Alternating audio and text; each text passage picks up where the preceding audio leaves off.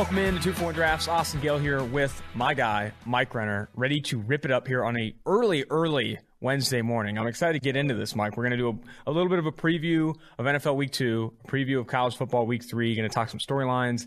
Big Ten is obviously in the news. Going to look at Monday Night Football. We didn't have an opportunity to do that on the last podcast. Talk some rookies there. Jerry Jeudy, Michael Ojemudia. And then we're going to bring up matchups to watch, 3 apiece in the NFL, specifically rookies. We're going to make a green line pick in the NFL where we're going to pick against the spread, over, under, or a total. And then college, we're going to look at 3 prospects to watch at the collegiate level, and then a green line pick at the collegiate level as well. Before we get into that, let's get into the storyline, starting with the Big Ten. When do you think they make this announcement, Mike? Because they're obviously coming back. The Big Ten is back, but when do you think they make this announcement? And when's their first game? Like, how quickly can they put a schedule together that allows those teams to compete in the college football playoff? Well, first off, how about the Nebraska? Was the AD caught in a hot mic saying it's going to be announced tonight, and then it didn't happen. There's been a lot of that, it seems like. So much like reports conflicting about what's actually going on behind the scenes. I'm not sure they're doing anything behind the scenes at this point with how many conflicting reports there have, and just like nothing changing at this point. But I said it when they first canceled the games and when they first canceled the season, said we're going to play in the spring. So the pressure is going to be too much from donors, people who are giving money to the school, saying, hey, if the SEC can figure this out, the Big 12 can figure this out. The ACC can figure this out. And there hasn't been COVID spread either. There hasn't been like schools that are like really getting savaged or destroyed by this. And if these schools can all figure it out, what's going on with, like, why the hell can't we do this? What makes them so special that they can't? So I think there's going to be so much pressure to play this fall. The date being floated out there, October 17th, that they're not going to get a full season in. If you're starting October 17th, you're going to be around 8-9 games. So I don't know about playoff implications if they do start, but I kept saying, I think they're going to play. It might not be right away, but they're going to play football this fall because it's, coronavirus spread is going down everywhere. The cases, whatever, positive rates going down pretty much nationwide. I just think the pressure will be too much on them, and it is too much on them right now with, teams actually playing conference games that I think they're going to end up playing football. The only legitimate team that I think would make the college football playoff from the Big Ten is Ohio State. Do you feel that Ohio State, even with an abbreviated season, finds their way in? I feel like they have Shots fired at Michigan. I love it. First, yeah. That's the thing. That's the tough part because if you play a college football playoff without Ohio State and they show that they're the most dominant team, even if they start in October, I would feel kind of left out. I think Justin Fields would. I think Ryan Day would. Everyone on that team wants to play in the college football playoff. They know they can compete with Clemson and Texas, the guys that we've picked for this year. Yeah. I'm just sad, though, because Wyatt Davis not going to play. Sean Wade, they've already got agents or whatever. They're screwed. Like, if they do end up playing, they're not going to be able to play. There's no way the NCAA is going to go back on stuff like that. So I don't think, though, if it's an 8-win Ohio State and you got maybe UCF with 12 wins, like 12-0. Stop. I honestly think I think they'll be left out in the cold in the playoff if they're not playing full compared to everyone else. The one we're not talking about though that I feel good about the Big Ten playing football. I don't feel good about the Pac-12. It's not. Football. I don't think they are. The governor physically in California cannot, is not letting them. I don't think they're practice. going to. Yeah. They got the fires there in California too. Like, there's a lot of reasons to kind of probably. Okay, the fire has no impact whatsoever. There's a reason to reflect there on the West Coast. Okay, let's take this time to reflect. Use this as an opportunity to get better. No more baby gender reveals. There you go. That's what it is the big takeaway on that gender reveals. All right, let's talk a little Monday Night Football, specifically bringing up that Denver game. Start with the Denver game, Denver versus Titans. Jerry Jeudy had a couple bad drops. Those drops were that's as bad as it gets. In terms of just like those were easy catches. Those are easy. On one of the drops, I thought he created separation really nicely, and I was like, oh man, this is a sweet route from him. Then the drop was ugly. I thought the shake route from the slot. I thought it looked good, but he also, it was a lot of steps. He kind of, stumbled through there. And then there's that one route where I think he catches on a hitch, maybe from the slot, something along those lines. He goes to stop you, and you see, his knee, buckle and turn back. I was like, that's the classic Jeudy knee, though. Yeah, I know. I was kind of interested in the way his feet worked on an NFL field. It just looked different. I do think, that's what we kept saying about him. He just looks different. And some of it's because his legs are maybe not the best built at this point. They're a little they need to get a little stronger, but I do think projecting forward, like we can say that was an objectively poor performance from him with those 2 drops. The one being pretty crucial in the fourth quarter. But also saying that it was probably encouraging projecting forward because, one, we have a big enough sample size that drops were not an issue for him at the collegiate level. Yeah, he had some pop up this past season, 2019 at Alabama. And they were definitely focused drops. Yes. And so that's never really been a problem. So, I mean, there's been so few guys where drops are like a serious problem for them at the NFL level. It's more the way you attack the football that like can be problematic, where you're just never going to make contest catches. You're never going to make plays through contact, that sort of thing. I don't worry about that with him because he attacks football the right way. Those concentration drops through and through. So projecting forward, I think it was encouraging because he was getting open. I mean, the same shit we saw at Alabama from him was still working. You know, yes, he danced a little bit at the line of scrimmage, but I think with the route and like the route concepts on that play, he had that freedom to get off there, to take a little time at the line of scrimmage on that release. So I do think that it was basically, I mean, like that was what I expected from Jerry Jeudy, was that day one he could get open in the NFL. And now they're going to need him if Courtland Sutton's out. Oh, absolutely. I mean, KJ Hamler's battling injuries as well. Also in that game, 2 rookie cornerbacks played. Michael Ojemudia earned a 75.2 PFF coverage grade, allowed just 2 receptions from 4 targets for 16 yards, and recorded a PBU. But he also had Essang Bassey playing 45 snaps, mostly at slot cornerback, allowed 4 receptions from 4 targets for 22 yards. Impressions for both those guys. Essang Bassey starting in slot is like, I love it. He was a guy I'll never forget his Senior Bowl, but his Senior Bowl was a disaster, and that we're just like, okay, if you put him in that position, yeah, it's going to be bad. But that's not the position. Like that's not who he is whatsoever. And now he goes to slot in Denver. Dude, Fangio being able to put together a competent defense with Michael Ojemudia, Essang Bassey, and Bryce Callahan as the 3 starters is incredible. I mean, he's played Boye too. Boye's hurt now though. Boye only played 28 snaps. Okay, but like.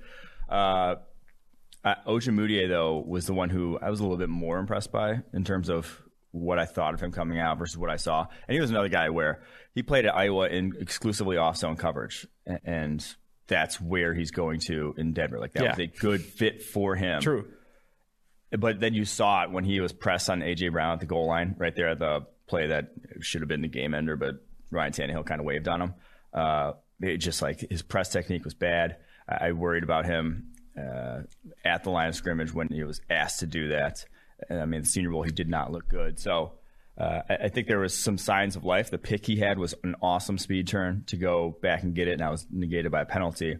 But that was one of the best plays I saw from rookie all week from him. So they're encouraging, but also had a missed tackle or like he let A.J. Brown go after a slant, and then he had that pretty egregious, DPI where like it was basically a college. It was a straight up college chuck down the football field where you can get away with that there, and you can just slam a guy because there's no contact. But in the NFL, flag every single time.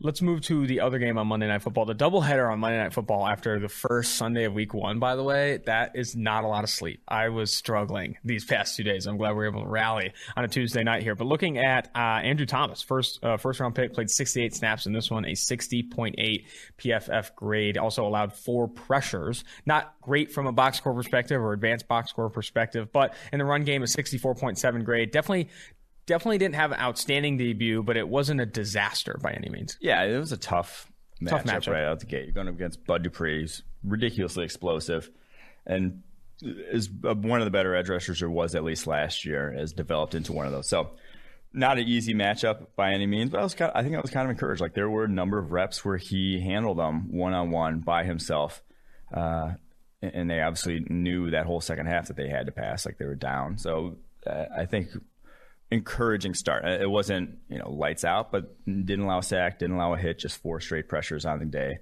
I think that's I was impressed with this entire tackle class right out the gate. Like all the guys who were starters, and even Jack Driscoll, who we're going to touch on here a little later. No one looked, I lied. Terrence Steele, I forgot about Terrence Steele. He looked out of his depth, but no one looked like they weren't ready for the speed of the game, like some tackles have in recent years, where it's just like, damn, like he doesn't belong on the field. But because he's first rounder, they threw him out there. I don't think that was the case with any of these guys. And for all of them to be, 21-year-olds, all of them super young, I think that was very encouraging.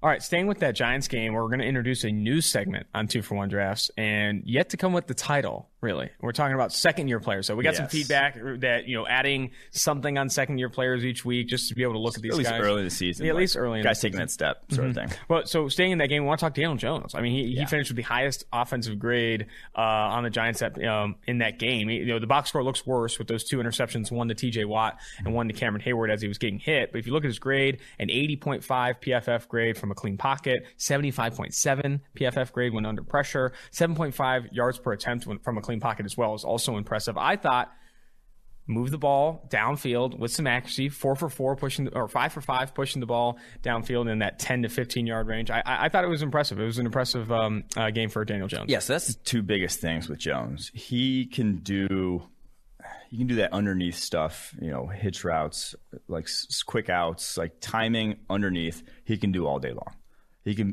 He has that part of playing quarterback down pat. It was, can he be accurate down the football field? Can his timing translate to deeper throws? And that throw to Slayton for the touchdown, the post route where they caught him in cover 3 and having to switch the middle of field safety with the opposite corner, which is a tough ask. But he hit it right when he needed to, and it was a perfect placement. Throwing with anticipation. Yes. And that'll help him when you're trying to push the ball downfield and be more accurate with the football. That was a fantastic play. I thought the fact that he didn't fumble once after fumbling 17 times last year was nice. He was putting 2 hands Josh on Allen caught the fumbles instead. I mean, Yep. Daniel Jones, no fumbles is good. And his 2 picks, while not great, they weren't like some of his picks last year where he's just missing missing throws or missing defenders in throwing lanes. That wasn't that at all. The TJ Watt one's just like, you're not going to see that guy falling off like that a lot of the times. And the Cameron Hayward one obviously was getting hit. The TJ Watt one's usually just a batted ball. Like that's usually what it is. Just TJ Watt's superhuman. So you tip a cap to that. And then getting hit like that was not a good decision to throw it. But again, it's not one where it's like you're knocking really more for the decision than you do the throw on the Cameron Hayward pick. What's interesting is I feel like PFF does receive a lot of criticism when a quarterback earns a very high passer rating but not as high of a grade, but doesn't receive it on the other end. He earned just a 79.2 passer rating but an 82.1 overall grade, and was really positively graded despite the 2 interceptions. This is the opportunity where PFF grade can have a higher, more predictive power than passer rating because it looks at actual skill set and what they did on the field. And this is not the Giants defense he was facing. This is a real defense. This is probably a top 5 defense in the NFL. The majority of their offensive line was getting manhandled. Like some quarterbacks could have completely collapsed behind that with 0 running game to speak of whatsoever also. And not even just 0 running game. Like they were going backwards with the running game a lot of the time. So I do think Saquon Barkley averaged minus 0.7 yards before contact per attempt. That's ridiculous. The Steelers had a hell of a game plan up front with their D-line. They were just throwing blitzes at them that the Giants had not seen or were not prepared for. All right, another sophomore we got to bring up here is Marquise Brown. 5 receptions on 6 targets for 101 yards and 86.3 PFF receiving grade. I thought there wasn't on that tape. There wasn't a ton of one-on-one matchups, him just burning people down. But I thought he did get open against a lot of off zone, and what he did after the catch, I thought was impressive as well. That's what you're going to see though if you're the Ravens. So you're not going to play man coverage against Lamar most of the time. You're going to see zone coverage just because of how his scrambling affects if you're playing man coverage, all his speed too, man, it just forces you to do things different. And I think when you see him get on it, you see why he gets the extra attention he did get in that Browns game. He, in a lot of, in some ways reminds me of Jalen Reagor in that off coverage, he could just burn by you and force your defense to do things it doesn't want. I thought for a while you were talking about Lamar there, but they're both, No, Marquise Brown. Yes, and that's the thing. He's going to see a lot of that, and I just think you're going to see a lot of deep connections with him and Lamar this season. I think that Baltimore Ravens offense is going to the moon. I think the Chiefs and the Ravens offense are both just fantastic, and I don't even think neither of them played their perfect game yet. Maybe Lamar gets figured. Someone's got to figure him out. Stop! No one's figuring Lamar out. I know.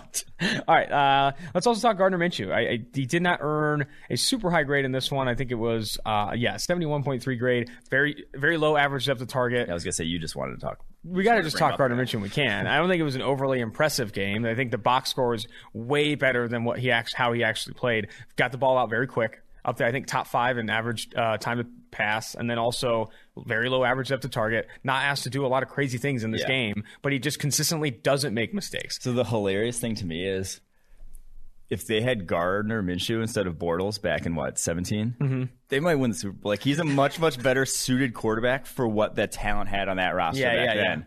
And not, like, I don't want to say not really for what they have now, but like if they get in a shootout, that's when you worry about Gardner Minshew. Actually. I don't think he's passing for over 300 yards this season. I don't like that. No, he will in a single game, because they'll be down in a good number of games just with that defense. But I do think that his style of play would have been much more suited for them than Bortles. And ironically, they get him after. You just wish to see they had more weapons. Like, I think obviously DJ Chark has a lot of hype. On Laviska Shenault like that. Okay, well, Laviska Shenault, I think if he can continue where he was, I thought, he had a couple nice plays in this one, and they used him creatively. Like, Laviska Shenault is actually a big piece for them. You got DJ Chark, Laviska.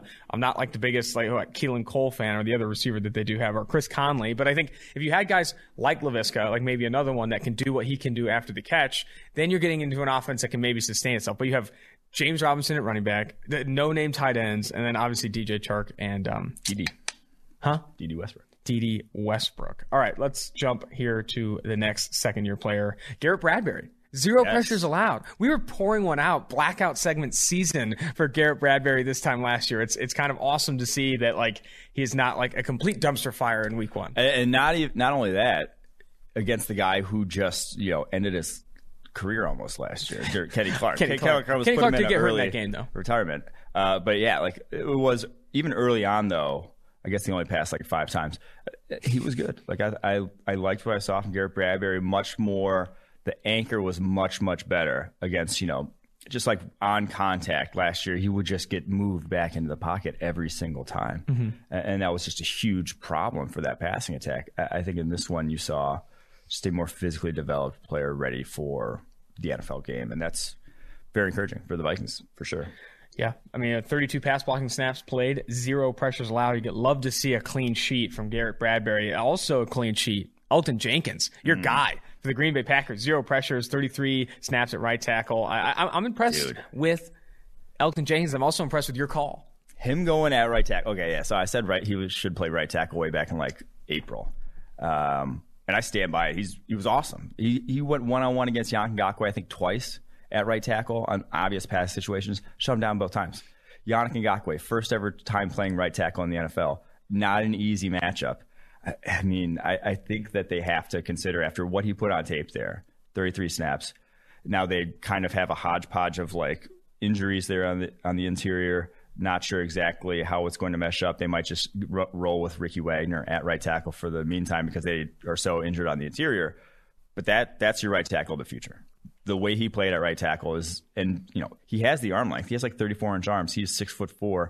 He has the size, the agility, everything you could want from him to tackle. He just didn't play there a lot at Mississippi State. He played, center and guard mostly. I think, but he did have a few games at right tackle, and I think that's your right tackle of the future. Dude, picking up 47 snaps at left guard and 33 snaps at right tackle in one freaking game is insane. I think the Minnesota Vikings finished with the lowest time of possession since they started tracking it in the NFL. I think Eric Eager said that on Sunday. The Packers ran a shitload of plays in that one. That's crazy, that experience you're picking up in that game. Joejuan Williams earned a really high grade this past week, had 3 key plays in that one, all of which coming against targets against Mike Gesicki. I thought he looked the part. I mean, looked the part of that tight end neutralizer that they drafted him to be. They want him to be a big player, like a big safety that can go against any tight end, the George Kittle, Travis Kelce's of the world, and lock him up. And he did that against Gesicki. You don't love Gesicki, but I think it was a good test for him. Yeah, that's what he should. That's when he was coming out. I'm the role for him is tight end racer. Any other role, I'm not as sure. If you're expecting him to just be outside corner, press coverage, you're going to have some issues against quicker guys, for sure. But if he's going up against a tight end, I think every day of the week he's going to just put that guy in the turf. And he did that. 1 of 3 targets, 9 yards, 1 pass breakup, had another one that he was just and even the 1 catch he allowed, he was at the catch point. So I think you got your Patrick Chung replacement there in Joejuan Williams. I think that's probably his best role there. 2 more names. Also, Joejuan Williams, every time I see his name, sorry, I just had to bring this up. The second J is not capitalized. It's just Joeg or J. I always get G's and J's mixed up. I'm losing it. It's pretty early in the morning. But the second J in his name, Joejuan, Joe Juan, is not capitalized. I didn't expect it to be. Why? Every time it's like a two name, like I don't know. I think it's fine without just with a the J in the lowercase middle J. of a name like that, switching it. I'm for it. I'm all for it. It should be Joe Juan if it's not capitalized. Stop. Dre Greenlaw. That one always upsets me. Dre Greenlaw. Maybe that's why I was so low on him coming out. Dre Greenlaw played 35 snaps against the Arizona Cardinals in that loss for the San Francisco 49ers, but an 84.2 overall grade. Had a nice PBU that led to an interception, also allowed just 2 receptions for 4 yards and 0 missed tackles, which is big at off-ball linebacker. Missing 0 tackles, always big. I mean, he was a great tackler as a rookie, and that's the thing that is almost like infuriating if you're a 49ers fan. Watching him, Dre Greenlaw, I know he was a 5th-round pick, and you just paid Quan Alexander $1 zillion, whatever, to play linebacker for you. Dre Greenlaw is the better player right now. I don't think anyone, even 49ers fans, watching both of them, you cannot tell me that Quan Alexander is better than Dre Greenlaw. They need to get him on the field more. I'm sorry. He is very, very – he might be the best linebacker from that draft class the way he's playing right now. Could be. I don't know. He was like the highest grade as a rookie. Now that it's Devin Bush, Devin White, love them, great players, but that's how good Dre Greenlaw has been for the 49ers. Staying in the Bay Area. Oh, no, I'm not. They're the Vegas Raiders. You of all people. They're the Vegas Raiders, Las Vegas Raiders. Josh Jacobs, second year back. He earned the, I think, second or third best overall grade of any running back in 2019. He's already off to a really good start. 25 carries for 93 yards. Yeah, that's only 3.7 yards per attempt, but he gained 81 yards after contact. Also put in 2 runs of 10-plus yards and forced 10 missed tackles. He gains yards after contact at will, always slows his shoulder, finishes runs. Like, in terms of, I still wouldn't draft him in the first round. That's maybe a hot take. Maybe it's a hot take. You still wouldn't draft him in the first round. But he is what they drafted him to be. And they also started throwing him the football, which is always big. I think he had 5 targets, 4 receptions for, let's see, actually. That's the one I want to see, though. Yeah. I mean, 5 targets, 4 receptions for 46 yards. I think he touched the ball on 47% of the Raiders' offensive snaps. The best of any running back in the NFL, best of any player in the NFL in week 1. They're going to lean on him from a fantasy football perspective. It's Josh Jacobs, Christian McCaffrey, and I think those are the 2 real bell cows that are going to be getting a ton of snaps and a ton of touches. The interesting thing about this team is the way they're built. They're built to run an offense like we saw from the Titans last year, where it's just cloud of dust, cloud of dust, cloud of dust, home run. Mm-hmm. That's what they want to lull you. That's kind of what the offense they want to run. And I mean, but the thing is, Derek Carr is not that quarterback. He's not a Derek home Carr. run. You get that, you dial up that home run shot, and he's throwing it 3 yards to the tight end, rolling out in the flat. He's not. He just hasn't taken those. Now, he had 4 deep attempts in this one, but I'd be interesting to see if they, with like I said, with the personnel they have now, if we do see him actually change that this season. I don't think at this point his career is going to change, but the way this offense is built, that could be deadly with their personnel and offense like that. All right, we're jumping off the second-year players train here and going to the NFL, looking at matchups to watch. Each of us has 3 matchups to watch, specifically looking at rookies. Mike, kick us off with your first. So, full disclosure, I don't know 100% he's going to play yet, but it was just a hamstring. He was like a game-time decision last week. Jeffrey Okudah going against the Green Bay Packers. Just get to see his debut. Mm-hmm. What do you look like? Because there were some rookies that looked great week 1 out the gate. The guy was drafted right behind him. C.J. Henderson looked great. Jalen Johnson looked great. Some other first-rounders didn't look so great. Well, no. The guy I'm going to bring up next, Ondell, didn't look as good. So Jeffrey Okudah against Devontae Adams and company, and they'll play matchups. They play matchups in man coverage. They had Slay go up against Devontae all day, every day. They faced each other the last couple of years, and didn't end up great for Slay most of the time. But can Okudah be different? I don't know. We'll see. I'm excited for it. All right, my matchup I want to start with is Henry Ruggs and Bryan Edwards going against the. Of course you are. Henry Ruggs, Bryan Edwards going against Marshawn Lattimore in the Saints secondary, which I think has talent. CD Deuce included. Janoris Jenkins had a pick 6. It was a terrible throw from Tom Brady, but I mean, it's a secondary that'll at least put up numbers there. But Henry Ruggs, watching back, he had that big reception down the field. It was kind of a blown coverage concept, though. He didn't it was running wide open. And then after that, he had a near really nice catch along the sideline, but wasn't able to keep his feet in. I wasn't overly impressed with Henry Ruggs, but he didn't get tested a lot in single coverage. And Bryan Edwards, 1 target for 9 yards. After all that hype in the offseason, I was expecting him to just see more volume. I thought he would at least be involved more. It's not like they were throwing to Nelson Aguilar over there throwing to Bryan Edwards. Yeah, so it's not like 1 catch, 9 yards. He played full game. He was on 47 snaps. Yeah, that's ridiculous. So I kind of said it. Edwards can be good out the gate and not be productive because that's not the role Derek Carr's been targeting. What are you talking about? His dominator rating was 1,000. No, I mean he could be getting open himself. And and just not be getting thrown the ball by Derek Carr, because that's just like kind of his MO. He doesn't target the outside receiver, hasn't ever since he broke his ankle. Yeah, that's true. But yeah, I think that'll be a good test for Henry Ruggs, Bryan Edwards, the Saints secondary. Also be a good test for Derek Carr. I mean, you put 34 points against what was an absolutely dreadful Carolina Panthers defense, by the way. No, not a ton of talent at linebacker. The secondary is atrocious. Yeah, I mean, Derek Brown was getting body bagged by Richie Incognito and company. Like, it was a very bad Panthers defense that they nearly lost to as well. However, going against the Saints is going to be a lot different. I don't know if they put up the same amount of points. Yes, I get on board. Give me your next matchup. My next matchup, I'm going to go with Ondell, AJ Terrell, the Falcons' first-round pick. It looked fish out of water week 1. Gets late. Good. I thought I kept writing late, like late to the ball, late to recognize the pattern, like it was bad. Good Seahawks wide receiving core. Well, now it's going to get even a little tougher because you're going up against the best receiving core in the NFL, in the Dallas Cowboys.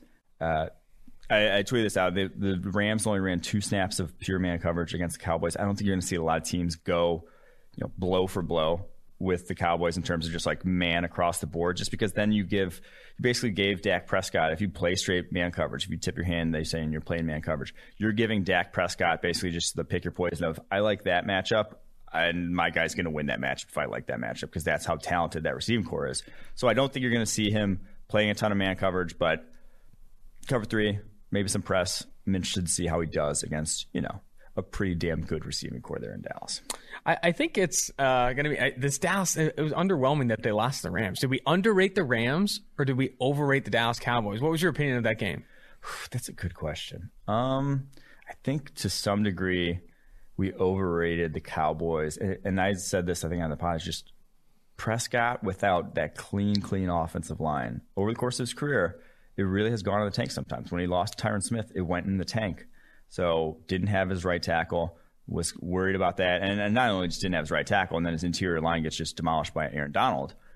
So under pressure a lot in that game, I just don't trust Prescott as much. So until Lyle Collins gets back, I don't think you're going to see that MVP prediction come true that you have. All right, my next matchup here is Mekhi Becton, the New York Jets first-round pick, who had a good game in week 1 against the Buffalo Bills, Mario Addison and company. Now he's going against Nick Bosa. Different Bosa, who played 49 of his 52 snaps at right outside edge defender. So he's going to see a ton of Mekhi Becton. And Mekhi Becton, I thought, had a good game, not a great game in week 1. It was still encouraging compared to where we had him in the draft class. However, I don't know if this one's going to go all that well. Talk about second-year players. Nick Bosa is a rocket. He was my pick to potentially be Defensive Player of the Year. Like, I think he's that good. And he was good week 1. Like, it's the same shit. I mean, him and Joey are good. I mean, him and Joey were great week 1. Yeah. Joey had a little bit of an easier matchup, but still, I really do think that Nick Bosa is going to put Mekhi Becton in a little bit of a blender here. This one, yeah. I mean, this is probably the one I'm excited to see most.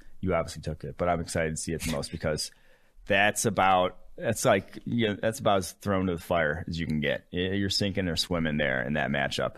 And kind of go, like, I think the guys I worried about with Becton, I don't think Bosa's that type of rusher necessarily, but he's also just so good that I'd be worried about anyone against Nick Bosa. So, yep. What's your next matchup? My next matchup is Jack Driscoll, the Eagles tackle. And again, I can't speak to you about the health of the Eagles offensive line. We're recording this a little early in terms of if he's even going to play or not. So I might just sound like an idiot come Sunday when these guys end up going. But I thought his first game as a rookie was very encouraging there, going up against Washington. He didn't have any ugly losses in pass protection. That's kind of what you worry about, those just like immediate losses. It was more just kind of what we said about him coming out, is that he needed to get stronger. And so every time, like when he did on contact, he was just getting collapsed in the pocket, and like it was giving Wentz some tight pockets, but he was also not letting his guy get to Wentz. Like he wasn't losing control of the block. He was just kind of like treading water basically into the pocket. And he's going up against Leonard Floyd though now in the Rams this upcoming week, who's a much Floyd's not collapsed in any pockets. Yeah. That's not his game whatsoever. So I do think that he might have a good chance of actually, he earned a 54.8 grade this past week. I think he might actually have a good chance of not shutting out Floyd, but actually, bumping that grade up a good deal. Jack Driscoll chasing clean sheets against Leonard Floyd. I could see it. All right, my last matchup in the NFL here for rookies is C.J. Henderson, one of the highest graded cornerbacks this past week. Had a really, really strong rookie debut going against A.J. Brown, Corey Davis, and the Titans offense. I think C.J. Henderson, I loved how much he played at the line of scrimmage. I loved how much one-on-one coverage he was given. And I think if he's given the same, I think it's a good matchup. C.J. Henderson is a ridiculous athlete that can move. He's a fluid mover, can move with anyone, even including A.J. Brown and Davis. So I'm excited to see him get another round at a strong receiver. T.Y. Hilton's a good receiver in the NFL. A.J. Brown, again, talk about being thrown into the fire. If he comes out of this one with another strong grade, he's exceeding expectations in my opinion.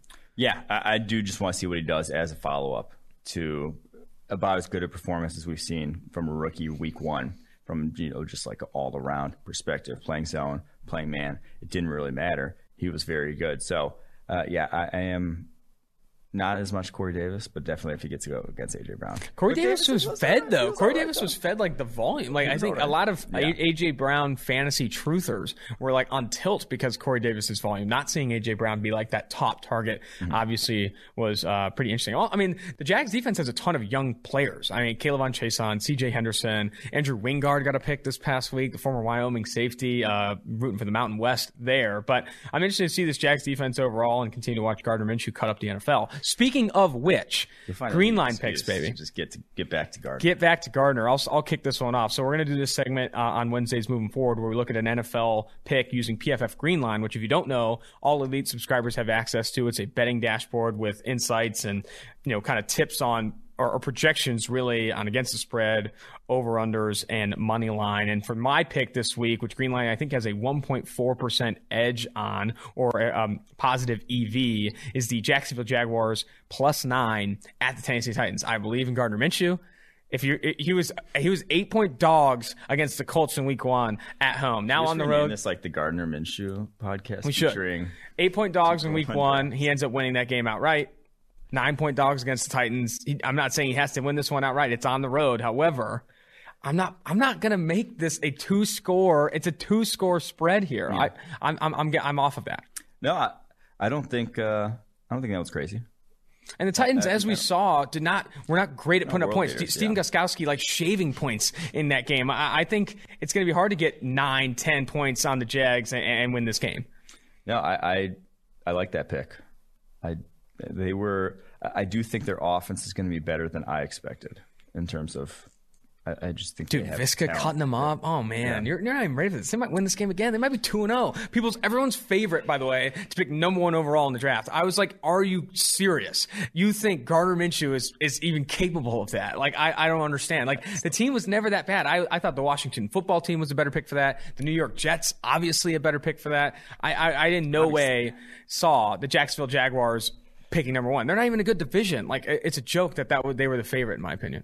They're in a pretty good division. Dude, Titans are freaking going to regress this year. We saw that against the Denver Broncos. Colts look horrendous. Houston's offensive line is bad. I don't think it's all that great of a division. Just smoking this division. All right.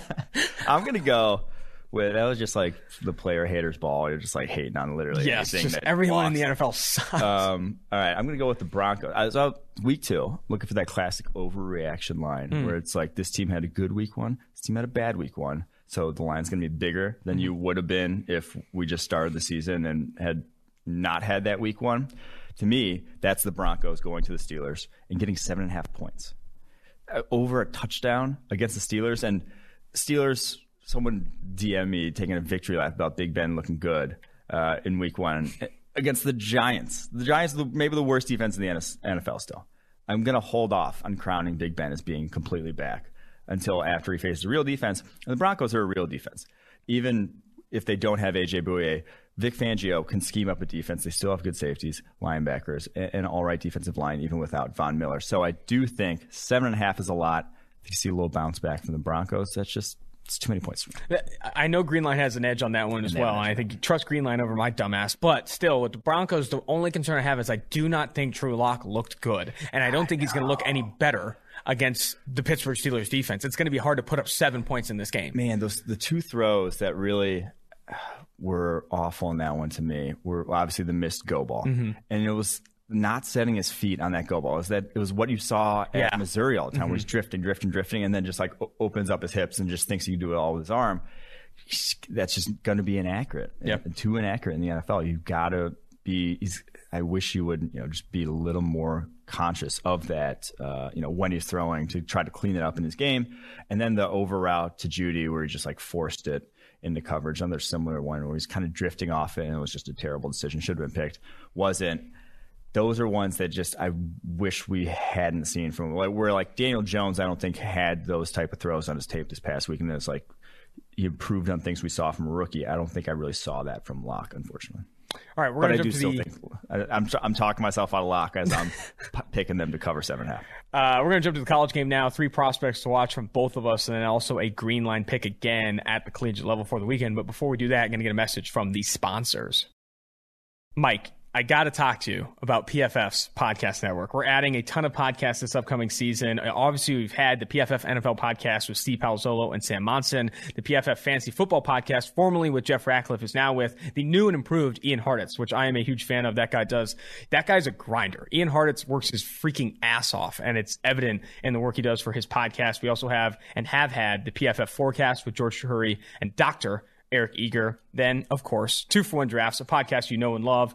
We also added a new podcast, Unexpected Points, with Kevin Cole, who is the man behind our fantasy projections. He does all the modeling for our fantasy projections. He's also the man behind our Showdown slate previews. He does a really good job with the DFS Showdowns. I would really encourage you guys to listen to that one if you are a diehard fantasy player. We also have the PFF College Football podcast with Seth Galina. Mike and I will be on that, I think, weekly. Seth wants us on there weekly, or at least every other week. But Seth Galina, one of the smartest people you'll talk to about football, really understands the game, brings in X's and O's that like PFF really hasn't had. Like Mike Renner tries to do that kind of stuff, but Seth really hits it home. It's a good podcast to listen to for college football. And then lastly, the PFF Daily Betting Podcast, which will be a rotation of talent that talks betting, baby, props, obviously totals, over, under, all that stuff that's going to be involved on the Daily Betting Podcast. George Chahuri will be on that podcast, Eric Eager, Ben Brown. I might make an appearance, a little props action. But like I said, got to encourage you guys to listen to PFF's podcast network. They can be found anywhere you find your podcasts. All first-time depositors at Monkey Knife Fight that put at least $20 into their account while using promo code PFF will receive a free PFF Edge annual subscription. Free. That's a $40 value for just $20. And you'll get the opportunity to turn that $20 into even more money playing daily fantasy and prop games at one of the fastest growing fantasy sports sites in the USA in Monkey Knife Fight. Go to Monkey Knife Fight and deposit your $20 with promo code PFF today to receive your free PFF Edge annual subscription. MooseFit is a premium online workout program and remote coaching service that provides you with daily workouts based on your goals, the time you have available, and the equipment you have at your disposal. Gyms still closed because of COVID and you don't have any equipment at your home or apartment? MooseFit has a bodyweight program that will push you and challenge you. Heading on a beach vacation and looking to tighten things up a bit? MooseFit has a physique program with 15 different pre-made programs. MooseFit has something for everyone. Additionally, MooseFit offers completely customized programs that are unique to each member. No 2 custom programs are the same. Purchase your MooseFit membership and a MooseFit coach will reach out to you with a questionnaire. Based on the information provided in the questionnaire, your MooseFit coach will either assign a pre-made program to you or will create your custom program for you. All workouts are delivered to members through an easy-to-use mobile and desktop application that allows you and your coach to easily track your progress and make any adjustments to your program that may be necessary. Founded by a former Army Special Operations CAPT and former Division I athlete turned professional CrossFit athlete, MooseFit is well equipped to help provide you with daily workouts that will challenge you and help you reach your health and fitness goals. For PFF listeners, use the code PFF50 and receive 50% off your first month. For more information, check them out on Instagram at MooseFit or on their website, www.moosefit.co.com.co. All right, 3 prospects to watch this week on the college level. Mike, you kick us off. I'm going to go with Boogie Basham. Carlos Basham, the edge defender from Wake Forest. Actually going to get a little bit better matchup this week. NC State. Easier for sure. Easier matchup. Going to have some real opportunities to rush the passer here, which he did not have many in that Clemson game. So I'm going to go Carlos Basham, just see if he takes that next step in terms of consistency game to game. We saw dominance out of him, 2 double-digit pressure performances, but then we saw some disappearing acts. Can he be a 6-7 pressure every single game sort of edge rusher? We shall see.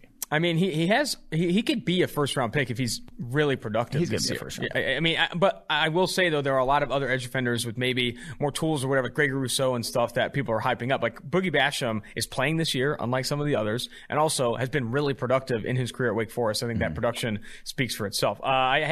So this was a tough slate. I was desperately looking for some games where there's going to be some legit prospect talent, and I went with safety battle, which I know they're not going against each other, but Andre Cisco and Paris Ford obviously did though. It was just like we saw them do the Oklahoma drill.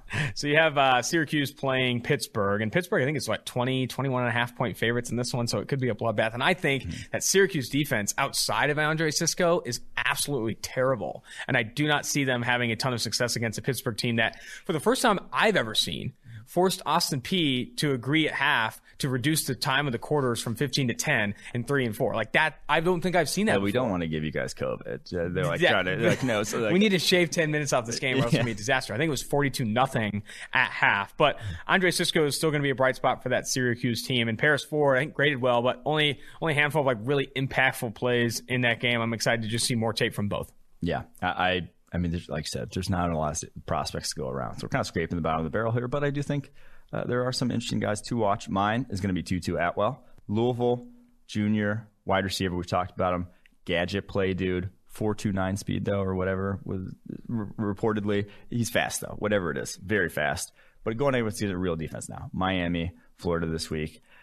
Just to see what his usage looks like, how his routes look down the football field. I think it's going to be a much, much better evaluation for him. Man, after that week 1 game, I started fading Tutu Atwell a little bit, thinking about him as a top 50 player is just tough for me because I just don't see how you get that value in purely like that gadget role that he's playing at Louisville even right now. And I don't see that role changing in the NFL. I'm excited to watch him too. I want to see him run routes downfield. I want to see him, push downfield and get open with that 4.29 speed on valuable routes. We'll see if he can do that against Miami. I put in here, need Chris Rumph to rally after a tough week 2 against Notre Dame. I think, Duke plays Boston College? BC, yeah. Boston College this upcoming week. I mean, Chris Rumph, we already said he's probably going to come back to school, like not big enough just yet to go to the NFL if he wants to get drafted highly, but still one of the more fun players to watch, if I dare say it. Hashtag fun to watch. Chris Rumph, I mean, he has the tool belt. He's got 2 tool belts around his waist, and I think the pass rush move's always fun to get a look at that. And I think Chris Rumph, though,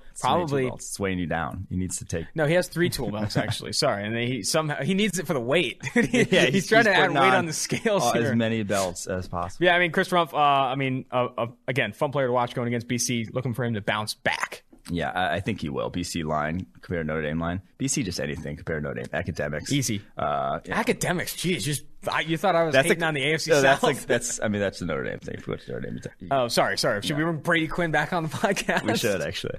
Sorry. That's actually a Golden Domer thing. I apologize. All right. My last one here. Tylan Wallace. He's back. Oklahoma State, wide receiver, coming into his senior year now. One of the most productive receiver game-to-game basis in college football the past year and a half. He's fed, too. He's fed the football. Oh, yeah. Tore his ACL, though.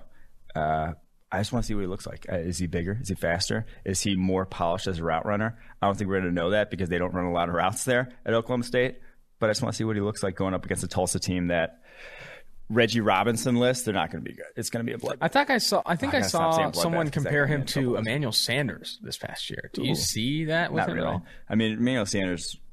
maybe like body type wise. Mm-hmm. Yeah, but Emmanuel Sanders is just a better route runner. I feel like it's crazy to make that comp with Tylan Wallace still needing to improve in that area. My last one here is just more Chaz Surratt, baby. I'm excited. He was another player that I felt very fun to watch in week 1. Or week 2, wherever it freaking was. But I think Chaz Surratt plays with his hair on fire. And any linebacker like that, he's very athletic. But he hits hard. He's the guy that I think has the juice to play the position well, and I think he's still getting better at the position from an instinctual perspective every single week he plays. And to see that rapid development from being a quarterback, literally a quarterback in 2018, I think Chaz Surratt, I remember I thought it was a really bold take when you said he could break into the first round. I want to see his athletic testing will be key in that equation, but also just how much he gets better every single week. Because if you continue to talk about him like we were after this past week, man, it's going to be hard to keep him out of the first 32. Chaz Surratt, 2 things. 1, he looks like he's more athletic than Sage. Like he's a linebacker. He might be. His lateral agility is, I would argue, is better. Yeah. His brother's wide receiver, and I think he's the more athletic one, Chaz. Like, I think you're going to go to the combine, and Chaz is going to test out better. And two, I think that was first-round linebacker tape that we saw last week from him. Yeah. That was very good. Only one missed tackle on 7 attempts.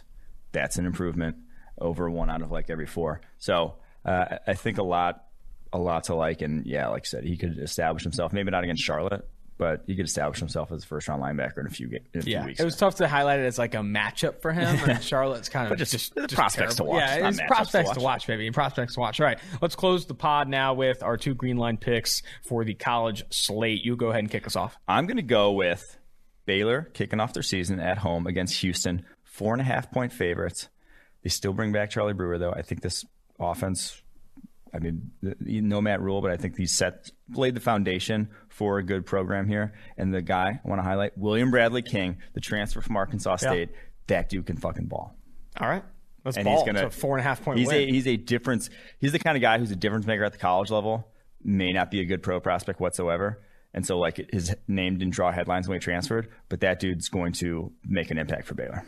Mine is, it's kind of fading the public because everyone watching the Miami-Florida at Louisville game is rooting for points, and there's going to be a ton of points. However, there is over a 1% edge in PFF Green Line on the under 64.5. 64.5 is a ton of points.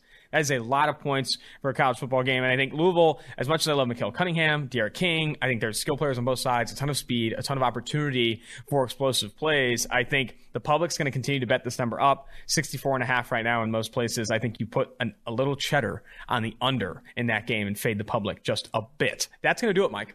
That's going to do it for the Wednesday edition of 2 for 1 Drafts. In and out in about 45, 50 minutes, which I feel like is sweet. Make sure, I love the suggestions. We got the suggestions for the second year segment.